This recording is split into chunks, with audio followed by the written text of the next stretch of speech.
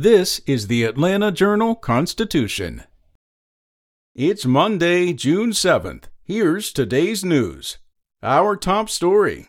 On Saturday morning, Andrew Worrell was rushed to a hospital after 2 bullets ripped through his body while he was taking his morning walk in Buckhead. On Sunday, he was back on his feet. Worrell's wife, Ann Worrell, said he was able to move around with the help of a walker just over 24 hours after the shooting sent him to a hospital. The 41-year-old, who works for a facilities management company, was walking near the 1200 block of West Wesley Road about 8:30 a.m. when a man drove by and began shooting from a car. Police identified 22-year-old Galen Newsom as the suspect responsible in the shooting, which police say was part of a violent spree that also included shooting at joggers and ended with a car crash that left a man seriously injured. In politics, the Georgia GOP convention was supposed to be a chance for thousands of conservative activists to project unity and chart out their strategy headed into 2022 races. Instead, much of the conference was focused on Donald Trump's false claims of widespread election fraud in 2020. Governor Brian Kemp was jeered by activists, upset he refused to invalidate the state's election. So was Attorney General Chris Carr, whose office defended the outcome in court. Georgia GOP Chair David Schaefer honored a trio of legislators with Warrior Awards for their attempt to reverse the former president's defeat. And in a sign of the ongoing internal friction, the delegates passed resolutions to censure Secretary of State Brad Raffensperger, a fellow Republican who is the state's top elections official, and call for a legislative review of the voting system the Republican-controlled legislature only recently adopted.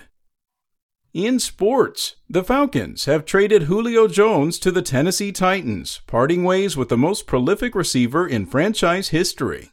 The Falcons will get a second-round pick next year and a 2023 fourth-round pick for the 32-year-old Jones, who had 848 receptions for 12,896 yards in 10 seasons.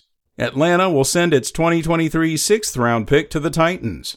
The trade ends a relationship between Jones and the franchise that had been in decline for several years and took a messy turn recently with public comments by Jones. And the move also helps the team create a huge amount of salary cap space heading into the first season for new coach Arthur Smith and general manager Terry Fontenot. And finally, the accrediting agency investigating Gwinnett County Public Schools said in a letter to the superintendent that it received several complaints about the behavior of the Board of Education. In a letter to Superintendent J. Alvin Wilbanks earlier this year, the agency said initial complaints included accusations that the 5 board members do not understand their roles or demonstrate collegiality, allow discriminatory student discipline, use social media unethically, and are not responsive to declines in student achievement. Our school district has a long history of accreditation success, Wilbanks said about 3 weeks later in a 5-page response to Cognia, the accrediting agency. He added that the school district is committed to improvement and better student outcomes. That's all for today. Check back each weekday morning for more from the Atlanta Journal-Constitution or go to ajc.com. Have a great day. Spoken Layer.